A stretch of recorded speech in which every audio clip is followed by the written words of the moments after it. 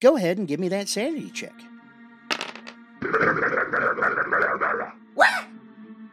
Ooh, too bad, so sad. Looks like you just picked up a derangement, friend. Happy Harvey here, and you'd be insane not to check out Chaotic Click Clacks. That's right, friends. Head on over to Facebook, Instagram, or Etsy and search up Chaotic Click Clacks. Peruse their exotic array of handmade gaming dice. So the next time you're staring into the gaping maw of insanity, you can do so with confidence and style. Remember, Chaotic Click Clacks, where we want to be your clack dealer. Hey, everybody. Just a kind of heads up, this will be a two-part episode as we talk with the Lostlorn writing crew, also called Team Incarnate. So we're going to talk about chapters 1 through 3, and then part 2 will be chapters 4 through 7. Also, the first episode will have all the good ins and outs of the crew and all the fun stuff like that. So hope you enjoy.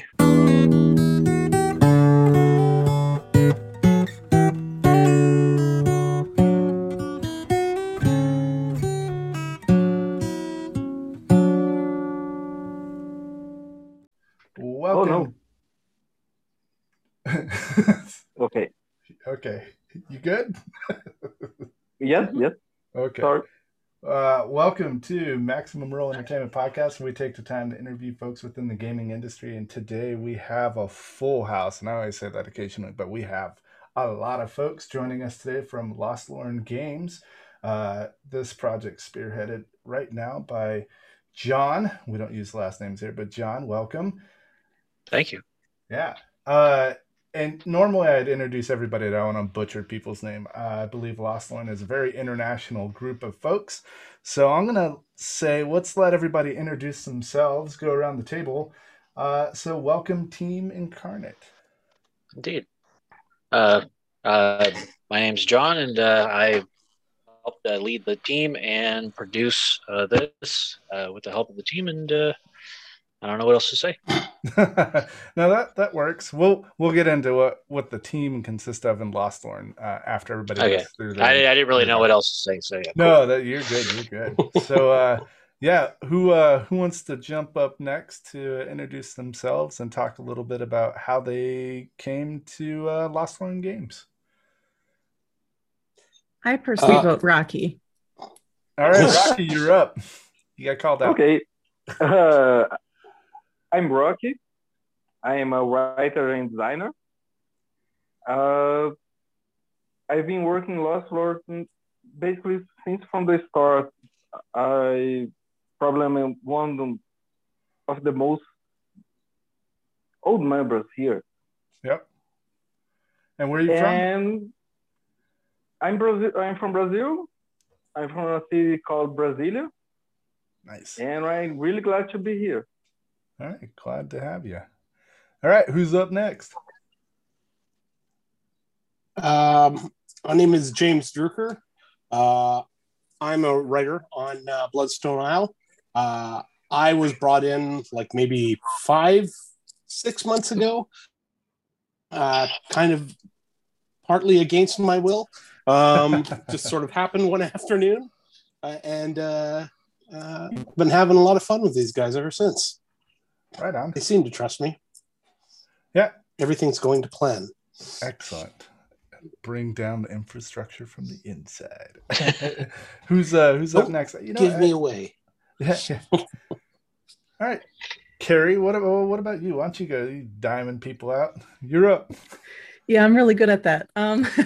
So my name's Carrie. I was brought on by Jason one day, who said, "Hey, how are you with maps?" And I said, "I don't know. How good do you need me to be with maps?" I'm the resident cartographer here. I also do some. Cyrus is getting fidgety, but I also do some monster design for the group.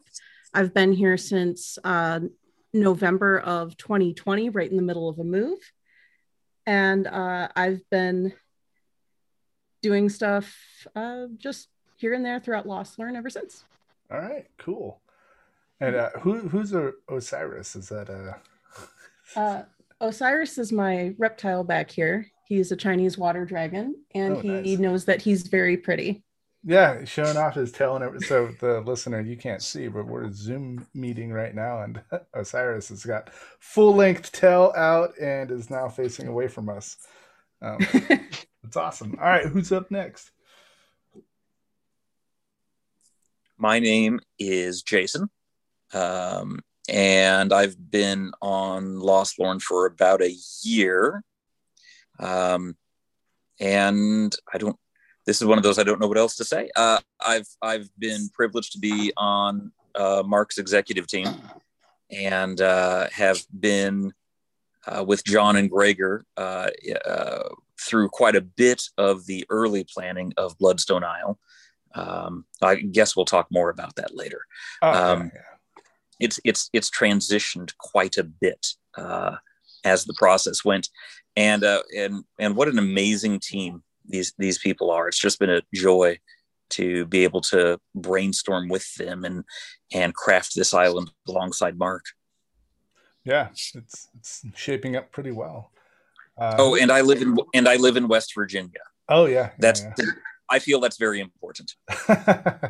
Yeah, I know. I started to realize that I've gone around the table. This sounds very much like an AA meeting. This is not, or an intervention. So if anybody's like, "Wait a minute, I'm being cornered here," that is not the case. But we'll go ahead and continue with the introductions. Oop. Somebody's pizza arrived. Someone's home. Who else we got? My name is Gregor. Okay. Gregor, I'm from Sweden, on the southwest part, near Gothenburg, which is our second city. And I've been on Lost Lorn for a year now, as Jason mentioned. And me and Jason and John were, with Mark, were the first ones to try to get a bearing on the Bloodstone Isle project.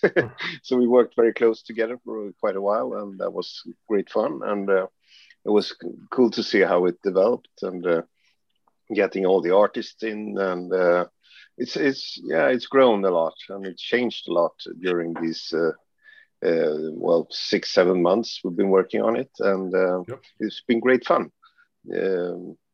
And I ended up on Lost Lorn because I had Mark on Facebook, and I actually met Mark 30 years ago or something on a convention in Sweden. And but I ended up a bit. We had a discussion about COVID and the world today, and he invited me so very kindly. So, and now I'm here since a year. About a year. All right, cool. And loving it. Great team. Yeah. Heck yeah. Alrighty. I think we got a few more out there. Rich. Jed. Or Jed. Sure. I'm Jed. I've been with Lost Lorn almost a year. I got into it thanks to Jason. I asked him one day, if he needed any help with the project, and he said, sure, do a bunch of reading and help write. And I'm like, okay. I'm from West Virginia, and that's about it. All right, cool. Yeah, his famous last words when we're like, oh, do you need any help? And everybody's like, yes. Boy, do I. And then next thing you know, you're writing a really cool book. All right, cool. And there's 10 people here for the list. That was about how it happened for me too. I had a friend who kept sharing things from this page called Lost Lorn, and it was all these really neat visuals of all these exotic locations and these story ideas that had kind of come together. And I was like, hey, what are you doing over there? He said, oh, well, you should talk to John, and he can get you hooked up with the geography team. It's like, geography team? That sounds great. I'm all for that. And so I talked to John, and John said, all right, yeah, you can come and make up little places with us and have some ideas. I was like, whoa, wonderful. I'd love to share in that. And it slowly changed from geography team to Bloodstone team. And then, we've been making neat spaces ever since. Yeah, definitely. You may need to introduce yourself, Rich. Yeah. I'm Rich. Sorry. I'm Rich. I'm in Wisconsin. The voice behind. All right, cool. Yeah, no. I was like, wait a minute. Did you introduce yourself? Yet, Rich? No. But now Like we all usual. know who you are. Yeah. You have a very good. See, you could be the narrator for the book. I like that. He's got a good later. voice. Yeah, we'll talk later about that. So, yeah. All right. Who we got? That makes it me then. Yeah, Brian. That's all you. I'm Brian J. McLean. I'm a writer. I as well. I'm the marketing director for Lost Lorn, but I do a lot of the graphic design, a lot of the web placement decisions, social media, as well as I am writing on Bloodstone for the last 6 months. But I've been part of Lost Lorn for probably over 12 months here with John and Robert, who's not with us, and Garrett, and it's been a wonderful summer. Again, we're coming into that time again, and so we've done a lot this year, and I think it's been pretty exciting. But I knew Mark kind of sideways as well from the internet, so I came on to Lost Lorn by just being like, oh, what's Mark up to? And he was just doing this new thing, and so I was like, oh, that's cool. And I was following it for a few months, and then I just kind of jumped on board. And I think it was a really great opportunity to just do some more game writing, because I'd written for a few games at that point, and I was just like, oh, that's cool. I'll just do some more. So it's really great. There's, as Jason was saying earlier, it's such a wonderful team.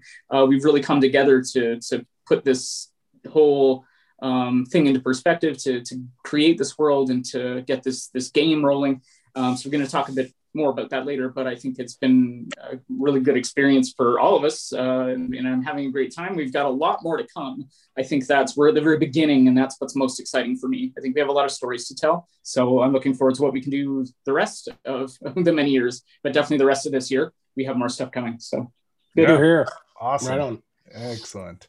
So this is the Team Incarnate, part of the Lost Lorn writing and development team. There's several other little groups of folks, and we'll get to them hopefully within the next couple of weeks. But I wanted to get with you guys because the newest book that's coming out, or a pair, hopefully with the Kickstarter happening in July-ish.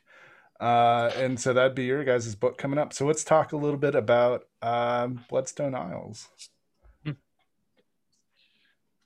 Anybody want to tell me about the two different books? Sure. So the Bloodstone Isle has been written in a fashion where there are two books. There is one that's specifically designed for the players, and there is one that is specifically designed for the tail spinner or a game master.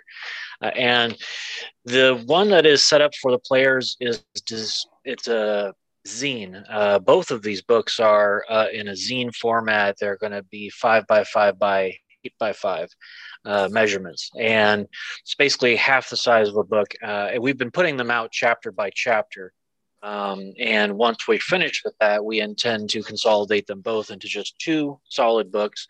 And essentially, the first one, called The Gazetteer, is essentially meant to be a compilation of different letters that a character named Adsqueal has created. And these players are essentially going to be creating these characters who will be following these letters and will be exploring this island.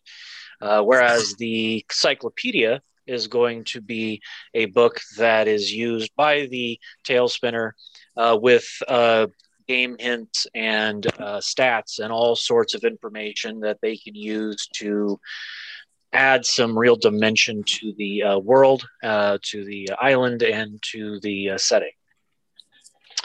Anybody else want to jump in? That was pretty good. Awesome. Yeah, I was like, man, that's it. We're done. Was solid. Okay, wrap it up. All right. No, that's cool. Brush off your shoulder. It's okay. Yeah, no, I think that's really cool that you're approaching a gaming style. So I believe if you don't want to play it as a game, it could just be a really cool 2-book novel that you can thumb through. Oh, absolutely. Well. Absolutely. There are mysteries in it. There are riddles. I do think it would make a good read one of the advantages of it, Bloodstone Isle, is not fixed in the multiverse. And so some people may say, well, why do I need this? Where could it fit? It wouldn't fit into my game. Oh, it'll fit anywhere. Bloodstone Isle specifically was designed as an island that shifts through the multiverse. And so it fits in any game, every game. Pick your favorite D&D world of Eberron or Ravnica. That's fine.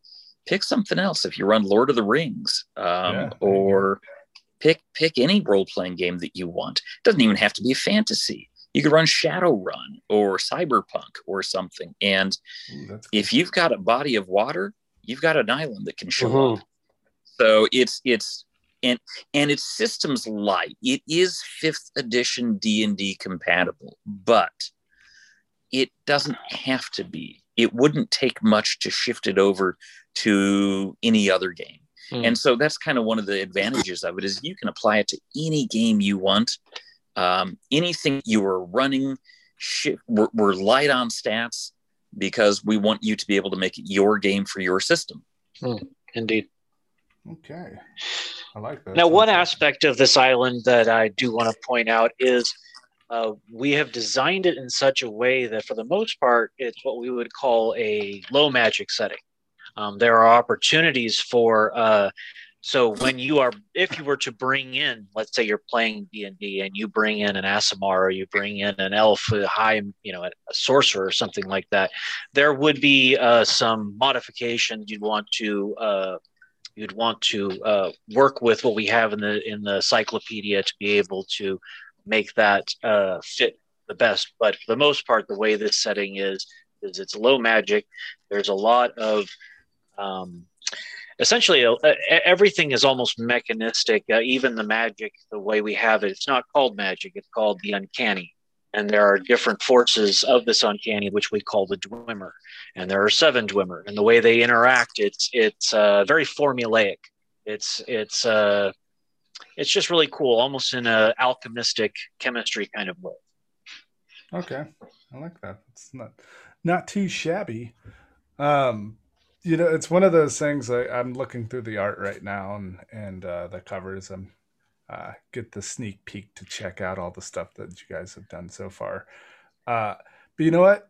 We talked about Mark a little bit, and he just messaged me. He might. Would you like to have him join, or sure? Yeah, absolutely. All right. So right here, right in the middle of it, Mark Reinhagen's going to join us for the interview. That's great. So cool. He'll awesome. Pop on in a second. But let's cycle through.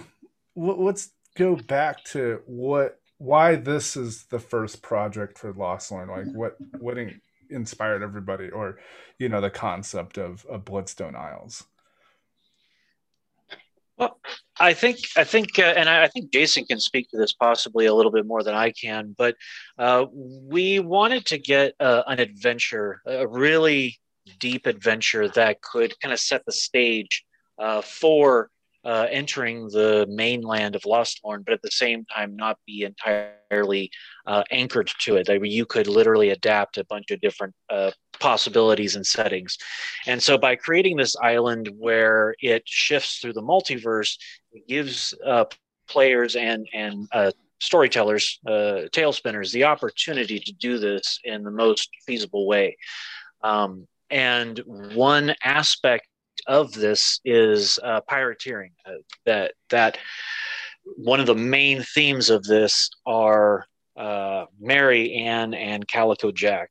And I think that Jason, being such a fan of the pirate lifestyle, he knows so much. I'd really rather have him take over from here, because I'm just going to destroy it probably. Well, I mean, it's really cool that you picked pirates to be the first environment to throw out there. So I was very encouraged. But go ahead. What do you got, Jason? Well, yeah, I mean, it's Mark Reinhagen, so it doesn't take. He'll come up with ideas, but at some point, it comes back to vampires. So part of it was going to have a bit of a vampire theme, and we kind of kept easing more into it. The more we got, the more he wanted it. But I also remember where I was sitting in my local coffee shop, and he called me up one day, and he said, "What do you know about Calico Jack and Anne and Mary?" And little did Mark know that back in high school, man, I ran a pirate role-playing game. I said, "Oh, yeah, Calico Jack. He was executed in 1720. Mary Read, Anne Bonny, famous threesome of pirates. Yeah, they were. Calico Jack's real name was John Rackham, and Mark said, "Oh, good, you know about this. Let's run with this." And it was very surreal in some ways because it was a sizable shift. But Mark has good intuition, and I think pirates is an easy theme to run with. You don't have to explain things to players you just say pirates and you're good. So yeah, to be able to say that Bloodstone Isle has vampires and pirates in a low magic fantasy setting, you're pretty good. You get a good start to a good overview of our starting point. And so yeah, for the record, there was a pirate named John Rackham, who went by the nickname Calico Jack, who had a very short and brief pirating career and was probably more famous for the fact that he had two girlfriends that were also pirates, Anne Bonny and Mary Read. And when they captured his ship and a second ship, which only had a combined crew of 23, when they captured these two ships, they executed, historically, we know they executed 18 of the 23. Mary and Anne happened to be pregnant, and the British Royal Navy would not execute pregnant women. And there's a little bit of a mystery about what happened to those other three that got captured and were scheduled to be executed and then weren't. And or at least there's no record of them being executed. And we go into that a little bit in the Curse of Bloodstone Isle. And so we don't just use Jack and Mary and Anne as our characters, but we even reference some of their crew. And so I think we had a lot of fun with that. It's kind of that taking a little bit of history and then running with it quite a bit. It's been a lot of fun. Oh yeah, indeed. It's a lot of. I love using history in game when I run games and stuff. So that's really cool, especially if you have like a base of something in history that you can, instead of making it up all yourself, you have a foundation to build off of, and then it gives it a grounding. Yeah, folks. Well, the more the players know already, the less you have to explain. So if you've got a frame of reference that they can already be familiar with, it makes the job so much easier. Oh yeah, definitely. During your speech there, Jason, Mark jumped on. Mark, is that how that played out? He just walked. Hey, Mark. Hey, how's it going? Hey. Ma. Yeah, I don't know if you caught all of what Jason was saying about the concept of Bloodstone Isles, but it seemed like it all played out pretty well like that. The only thing that I might make is that Lost Lore might be more of a low magic setting, but I think Bloodstone is medium magic, shall we say? Okay, that's fair. Yeah. So why don't we dive into? Yeah. Let's dive into the first book. We talked about the first book, the Gazetteer. So let's go into a little bit about that, and then we'll shift over to the other book. So let's talk about chapter 1 of that. Who wants to dive into chapter 1? How many chapters are there, by the way, just for the listeners? So they're like, oh God, how many chapters? Is there like 15 chapters? What's happening? Seven chapters. All right, 7 chapters. Of each. Seven in both books. Okay. Yeah. So go ahead. So the first chapter is, as it should be, it's kind of like an introduction. It goes into describing the general plot, the general themes, the general island locations, major players, factions, things of that nature. And from there, chapters 2 through 7 are the main 6 general regions on the island that the characters progressive through with the adventures. Okay. Yeah, and it's pretty well laid out. Again, I'm just cycling through it, and yeah, again, the introduction, the backstory on it, and it's pretty well formed. And again, you have a mountain of writers to go through it and put the story together. And it seems like it flows very nicely, and it's not like 20 different perspectives. Yeah. Jammed Yeah, in we tried to stick with one person's perspective, which was Adsquiel, who is a scribe and scholar working for Erasmus, who resides at Slivingmaw. And essentially, we did allow for a couple different perspectives when it seemed appropriate, but basically for the most part, it's simply Adsquiel writing. And when we had those perspectives, it pretty much was him recounting from other people's accounts. But basically, we tried to keep that uniformity so that it wasn't too confusing. All right, yeah. So I see there's a timeline from year 0 to 159. So the player, can they use a year if like they wanted to have a different type of setting, or is it supposed to be done in sequence? You could conceivably run it in an earlier year. Each of the chapters, each of the gazetteers has a timeline that focuses on the 6 different regions of the island. You could set it during, certainly during the splintering would be a very interesting time to set a game. And there's probably enough information that there's 3 or 4 time eras that probably have enough to work with. The conquest of the Great Pirate Armada, the Blood Rose War between Mary and Anne, the splintering, which leads into the first scouring. Those 3 eras probably have enough detail that you could set something in those eras. But by and large, I think the game is kind of meant to be all of those eras still leave things unfinished. And the purpose of Bloodstone kind of brings to conclusion the stuff that Jack and Mary and Anne started 159 years ago.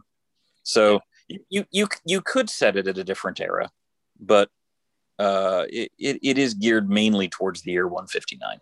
One of the things, because it does its space and time hop thing, one of the things I'd kind of wanted to do with the group was to take them and do them while the 3 captains were pillaging the multiverse. Was to set up a medium powered campaign there, and then to take the Badlander style characters and take them through the campaign as we have it. I thought that would be kind of cool. All right, that looks cool. I like that. Yeah, so I'm just scrolling down through chapter 1, and as I'm briefly going through it reminds me of a little bit of Skyrim, but not too much. But there's a Skyrim section where it's a pirate themed base, and I was like, oh, that sounds like an awesome world to pillage everything. I just imagine players now just having a boat, and that's all they're doing is they're just going through time, pillaging different eras. Well, and the game can go that direction if the GM wants. Yeah, one of the things I really like about Bloodstone is it's not a railroad. There are so many options. There are so many factions that you could align with. And the the Blighttorn. The Blighttorn are the pirates, and you could absolutely align with them. You could follow in the footsteps of Captain Jack, and an island that can travel through the multiverse is a great tool if you want to plunder not just your oceans but all the oceans. And you can do that with Bloodstone. You could make Bloodstone to an extent. You can't control it at this stage of the game, but you could ride it from world to world and plunder each of the worlds. Yeah, you could do that. Absolutely. This is kind of like the Neverland that Captain Hook really ever wanted. Yeah. Just a little bit more twisted. Yeah, I got you. Yes, a lot more. Oh, yeah. For sure. And then since we have one of the artists on board, why don't you go ahead and dive into art? And I looked at some of the layout pages, the previous layout pages, and there's a ton of art in there. Why don't you Oh, give yeah. a perspective of the art style? So the art style, we have a lot of really great artists, not including myself, by the way. I'm not going to toot my own horn the whole time. We have You're great. We'll toot it for you. She's fantastic. She is fantastic. Really good. You guys are making me She blush. really I don't know is. if you can see it, but you are. Don't No, worry, he's the still a Patreons will see the video. So yeah. Oh shoot. Okay. So there's a red background. It's my only saving grace. Anyways, so some of the artwork that's in here, we have a lot of work from Derek Stevens. We have work from Vagelis, and we have now Soso on the team. They're all fantastic, and they all have their unique art styles. And what's great about each and every one of them. Oh, and I forgot Adam. Can't forget Adam's him. covers. Oh, yeah, I was going to say, can't forget him. We have so many artists, though.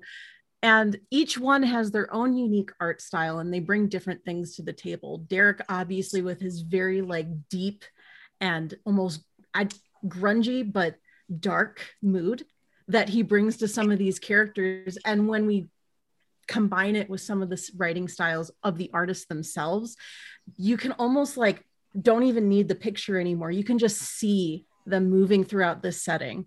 And then we get into some of these horror creatures. And that's the only way to put it, right? Because no matter what, if it's not just a normal deer, if it's not from this world, we start perceiving anything that is other as horror. And even if you look into some of the chapter 2 things that we should probably talk about, like the Night Rook. The Night Rook is one of my favorites, or the Rocky Toad. And you have all of these creatures that literally are part of this setting and part of this world. And then you are reminded very quickly that they were here first. And people and players, I suppose, who forget that are on the menu. So Nice. But even developing more than that, we have all of these. I mentioned Vagelis before, and I hope that I'm saying his name right. Vagelis, who has these beautiful, absolutely gorgeous landscaped images where there's you fall in love with the setting, and then you are immediately horrified by it. And it's that wonderful tug that art does for you, because art, as we have discussed in our own private meetings, is capturing the human experience, capturing those moments that make us remember who we are despite our outer exteriors. And I think all of that stuff, I know I've talked a lot already, all of those things come together in Lostlorn in order to make a wonderful, surprising, and horror-filled setting, which is my favorite personally. Yep, I like it. So far, it's a good read. I love going through it. It's really awesome. I like you get lost in the story. Not in a bad way, everybody. It's more of a, you get immersed into it, and it makes you want to start a game. Even if you don't play D&D and you know people that do, or play role-playing games, it makes you want to be that experience and be involved somehow, or change the what's happening. So that's pretty cool. And it's funny that you mentioned that, because Lostlorn, if I do remember correctly, literally means lost stories. Oh, yeah. If I remember right. Is that correct? Anybody else can second that motion? I was not aware of that, but sounds cool. Yeah, sure. All right, it's official. We're good to go. Let's go with that. All right. Well, you know what? Honestly, that would be very poetic. If indeed that's the case, that would be very poetic. Seeing as how Lostlorn serves as a prison. It's like a prison place where you can't escape. And so indeed those stories would be lost to that realm, or stuck within that realm. Okay. I like it. All right. So yeah, the art really does, tell the story as well. There's so much art, and it gives you like a little visual to what you're reading. So it's a great compliment. And I think the artists all do an amazing job, and really every page. showing. Absolutely. Every single page has something that's just spectacular. So I can't wait for the book to come out. Let's dive into chapter 2 or volume 2. Reboot landing. Mm-hmm. The quiet spot of the island, because it's the most recently settled. Briar folk are people just trying to live a quiet life. Unfortunately, their village has some problems. But then there's also the Iron Knights, and Rocky should talk to us about the Iron Knights. So the Iron Knights are my creation.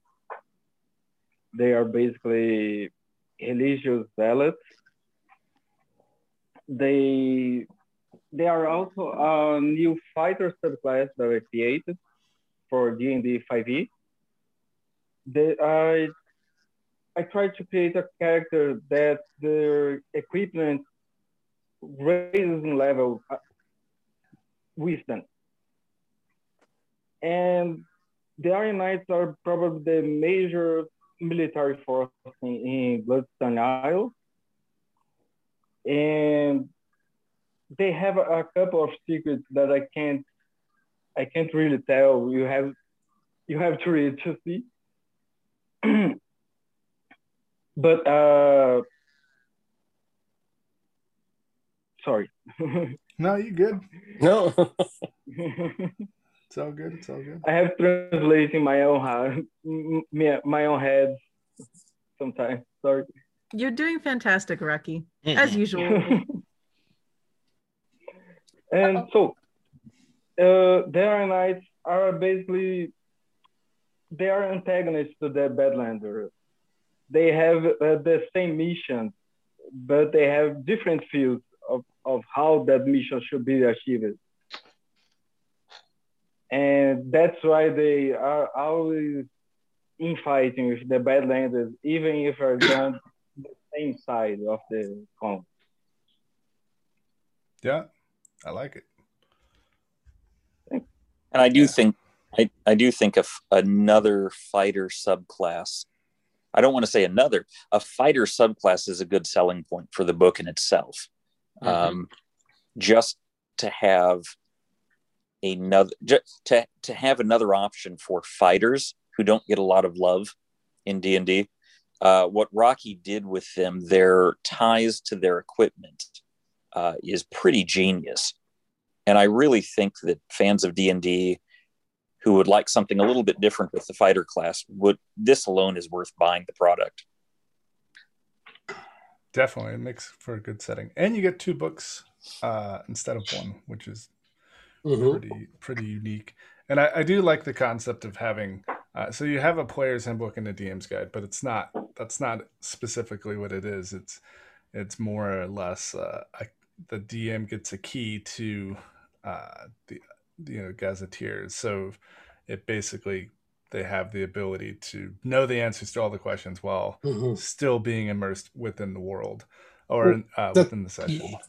Yeah, that's pretty much the relationship of the 2 books, though, because really, we present information in the Gazetteer from the point of view of a character called Adsquiel. I can never pronounce that properly. He can't either. Adsquiel.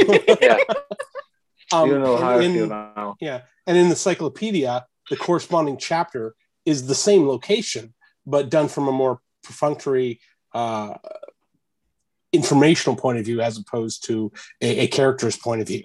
So it's presenting... James is downplaying it. Yeah. That's incorrect. For the DM, all of the secrets get revealed. So all of the activity that's happening for the players are either misleading or information that's half truth. And until you get to actually see the full story, it does get revealed to the dungeon master. And I think the thing that's exciting is that you might not be getting what you expect in that reading. But continue, James. I didn't mean to cut you off. No, that's fine. It's exciting. There's something there, right? Yeah, I was getting there, but I mean that's exactly what it is. I mean, from the fact that it's the truth as opposed to just a single perspective of one person who's just visiting the Isle. And I just wanted to say, and of course, this is the way we've designed it so that the players would only look at the gazetteer, and that the tail spinner would look at, well, he would be aware of what I shouldn't say they would be aware of that, but they would also have the cyclopedia. With that being said, there are always going to be those people that will buy both books and read both books, like me. But, you know, cheater. I absolutely cheat every time. Know I have thyself. It's good. It doesn't mean it'll play out like that either. Obviously, my Covered character some wouldn't know. options. Yeah, my character would, but yeah, I would definitely. One of the things I'd also point out, and I think this has been said, but I want to emphasize, the gazetteer is not even for players; it's for characters. It is an in-character prop that you can read, and your characters know what's in it. The assumption is, at some point, the characters received Adsquill's journals. Oh, okay. Either they got them from Erasmus at Sliving Maw, or they never made it off Bloodstone Isle. And when the players when the characters wash up on shore or cross the tidal causeway, and they are taken in by the Iron Knights, let's use that phrase, that the Iron Knight or Jacques the Badlander might give them, here are Adsquill's journals, make of them what you can. And so they're an in-character resource, which I think is really fun. A lot of games will have like, oh, hey, here's a page that you can copy for your players. But what we've got is, oh, hey, here's this player's book that will be, at current estimate, nearly 200 pages long, at that half size, that zine format that is only, as John said, 5.5 inches tall. But at the same point, it's going to be a lot of information for the players. So we want them to lose themselves into it. And we think we've given them enough. Yeah. There's so much on this island that we hope that you can run, not like, oh, hey, it's an adventure, but it's a campaign. And you could run months per neighborhood. And we've got 6 neighborhoods on the island, 6 regions. Yeah, there's a lot there. And my play tests, every time they're told about Bloodstone, they're given the mission, then they're given the book. And, the idea is that, at the gaming table, there could be this great moment where the game master just throws this book across the table and says, and here's the book. How often, do you get to do that? You can give them a map sometimes, but how often in gaming do you actually get to give someone the book? And then quickly going back to Adsquill, as someone who is obsessed with games, the quill part is literally a quill, like to write with, but ads is like that is a very ancient axe that's used to plane wood.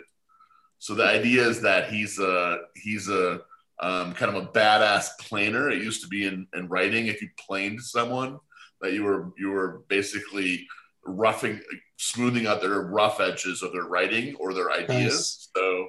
So he's the guy who's smoothing out the people's writing. So he's the writer who rewrites people or is overly critical. Anyway, I love the name.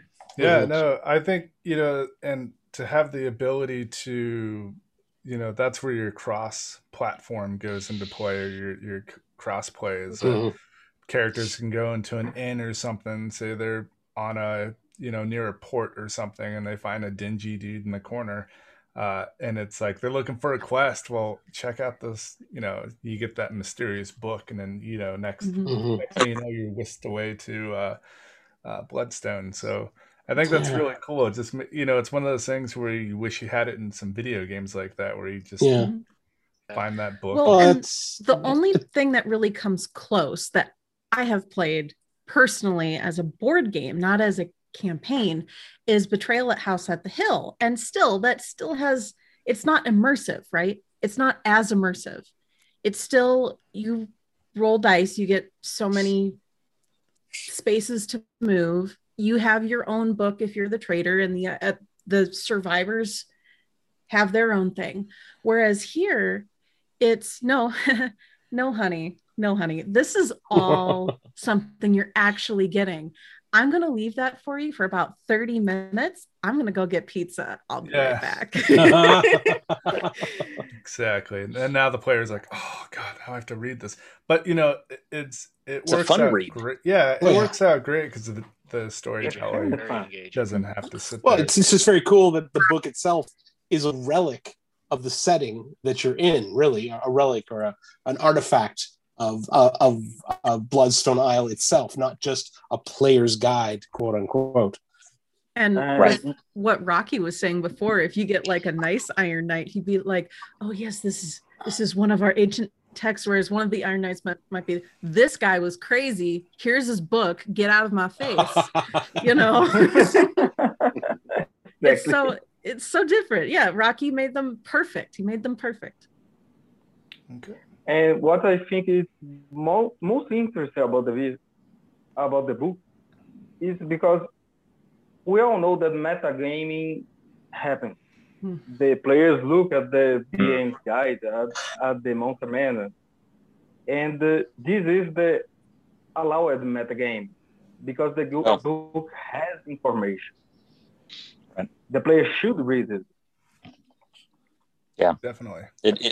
That's a good point. When I was designing games in college, one of the things that our teachers taught us was always, unless it says no, cheating is allowed. That's good. Okay. That's good. Yeah. So apparently we're literally just allowing cheating. Because like I said, I'll do it. I'll cheat. I know. Well, I also think there's something unique in both of these editions in terms of the books that we're going to roll out here. Because what's happening is that we've got different components that it's got the factions, it's got the locations, it has specific adventures with specific details, it has plot hooks outside of that. And this is more of a palette where you can pull from all of these different elements and characters and monsters and bring those into an existing campaign or create your campaign out of this. You can just play them in these specific locations as well. And I think that palette of choice is really available because every time I read this, I keep finding something I completely forgot about. Because at 7 chapters in 2 books, it's a lot of content. And so I'm like, who are these people again? They're like, oh, they're in chapter 1.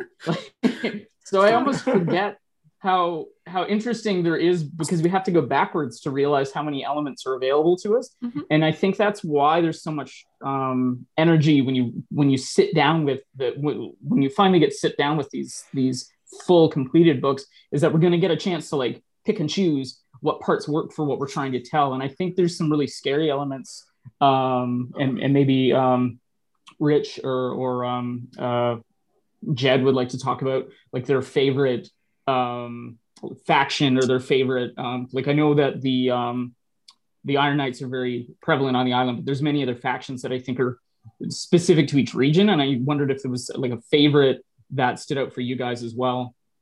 And that may be something, or I don't mean to derail that. Are we on Freeboot Landing or are we moving to we're another still in chapter section? 2, Kelly, we don't want to.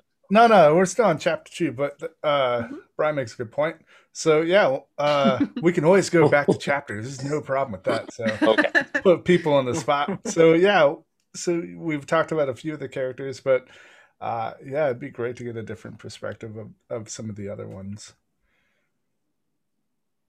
So one of my like secret favorites, I think, is probably Gregor's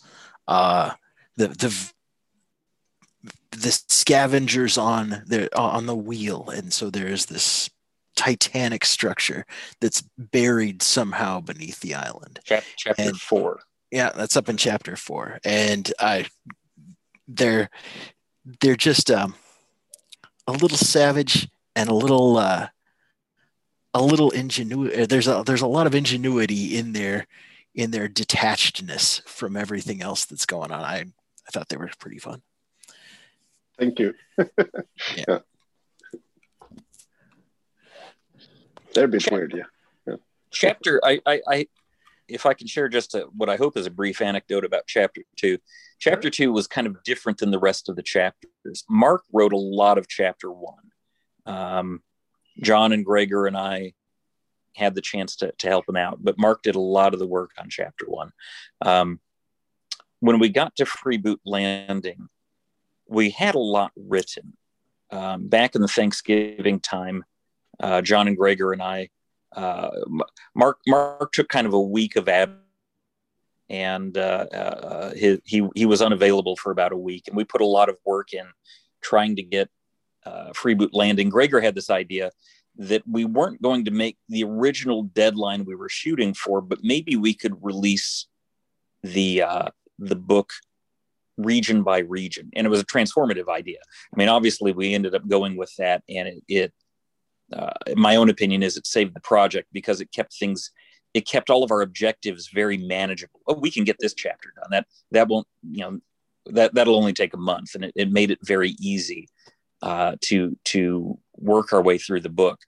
Freeboot, therefore, we had a lot of writers like Jed and Rich and others that kind of came into Freeboot, and we had to say, in some ways, this chapter is mostly done. There's a lot of early work that was done on it that we were able to use. But that made it very fun then to go into the Bone Dust Dunes chapter 3 and then say, okay, sky's the limit, guys. Hardly anything been written on this. What do you guys want to do with this? There's a lot of room as writers to explore this. And it was just a big shift from Freeboot Landing had gone through quite a long and detailed planning. And I didn't mean to leave Rocky out with the Iron Knights. Rocky really pitched in on Freeboot Landing as well and did quite a bit. And then we got to the Bone Dust Dunes, and it was something completely different. It was unexplored. And as writers, it felt like we were exploring the island. Yeah, that sounds pretty cool. Yeah, I'd agree to that, Jason, because I think there was that point where kind of the world opened up for us. Like, we can do anything, but what do we do? Right? Because if you can do anything, it's actually, it is a roadblock. And unfortunately, we had enough directions to still make good decisions. And I think that's why we were like, oh, cool, let's make this faction. And what would work with that element of this location? And I think that really makes every chapter unique in that we've made it strong based on the reality of where the characters are going.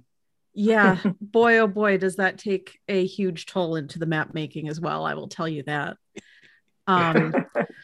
So oftentimes this is how, for those of you who don't know, usually it goes like this. Hey guys, what area am I drawing this week? And of course, John will say, you're drawing this area. And I say, okay, what is the reading material? And then I get to read about all of these different kinds of people and what kind of monsters live there and what portion of the island it's actually part of. And so a lot of the research that goes into the map making is places that already exist on planet Earth, but 10 times worse, because that's how these things work, right? Fantasy realms. Yep. So what's fun is once we got into the dunes, once we got into the dunes area, I remember one of the challenges was, hey, so it's literally just a bunch of sand. And I'm like, John, you're killing me here. And he's like, okay, but I believe in you. And even when I didn't believe in me for a minute, John did. So what happened was we all got together and we're like, okay, so what can we do to make this thing interesting? And we started reading about it. And one of my favorite people personally are the types that don't actually settle down. And I'm not going to go too much into it because I want you guys to read this. But we incorporated some elements into even the map where the players are encouraged to explore. And as someone who is an achievement hunter in every video game and has to complete all areas of the map before I can actually go into any story, this was fun. Developing maps that encouraged people to explore different areas with only little hints on the map is what it was based on research. It was so much fun. And I hope that those sort of things come through, and other players like squint their eyes at the tiny little details that are put in there, and they're like, was that on purpose? I like it. Most likely the answer is yes. So have fun with it. It sounds like a massive puzzle to be unraveled. Yeah, Gary did an amazing job with that. And I also would say that in line with that, one of the main challenges that we had with writing up these places was we all had really great ideas. And you get a team of writers together and everybody is coming up with these great ideas, but we're talking about an island. We have a certain amount of space, a certain amount of, so there's only so many people that could reasonably reside in a certain area. There's only so many, right? And so there was always a compromise. We always had to come together and compromise. Okay, how many people are really going to be a part of this village, or how many people are going to be a part of this group, or things of that nature. And I remember same thing with doing the maps. We had to really just sparse it out just right, but it was really fun getting it and balancing it out, and I think it came together beautifully. Yeah. Sounds like it. Yeah. I can't wait. I mean, yeah, I get a little preview to see some stuff, but I can't wait for the actual book itself. Yep, go ahead. I was just going to say the Bone Dust Dunes really impressed me. Having worked pretty heavily on Freeboot Landing, I thought, I'm going to stand back and I don't want to do much on Bone Dust Dunes. It's time for the other writers to shine or crash. Let's see what happens. and I say that because I stood back and went, this chapter's brilliant. I love this chapter. And in some ways it may be my favorite chapter, and I didn't write anything in it really. That's the joke. That's the joke though, Jason, is that food always tastes better when you don't cook it. There and you you're go. not the chef. So I think that's a great element too, right? Well, and whether it plays into the joke or not, it just amazed me how good the team was. And it was such a relief to think, because it's hard to describe just how much work John and Gregor and I did over Thanksgiving, and then Rocky when he joined us a little bit later. I just had this fear that was an untenable pace. The four of us couldn't keep that up. And it was such a relief to see that the Bone Dust Dunes was so interesting. And that people came up with such brilliant ideas. It was neat to see all the creative ideas. And it was an example that the whole was greater than the sum of the parts. Absolutely. Adding the whole team onto that chapter just made for a really wonderful outcome. Mm-hmm. And I agree. And I think one of the challenges in each section is that sometimes we're generating ideas, and then we're able to play off each other's ideas, and I think that makes it stronger. An example here is I think I actually wrote an adventure for Bone Dust, but we ran a word count, so we just moved it. We just rewrote it to another section. So that's an Easter egg for somebody later.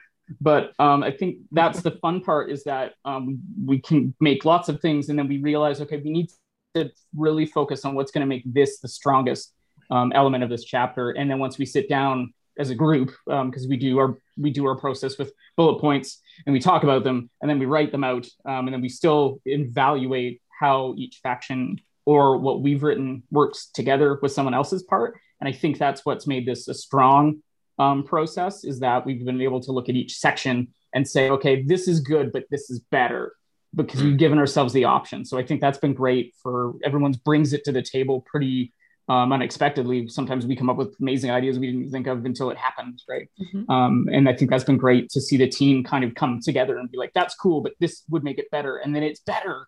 And I think that really kind of sells it for me, is to go back and read these parts, because I've forgotten what we specifically started out with. And they become something new, mm-hmm. right? And that's exciting. And to Brian's point, exactly, a very basic, I should say, a pillar, a principle that Mark has continuously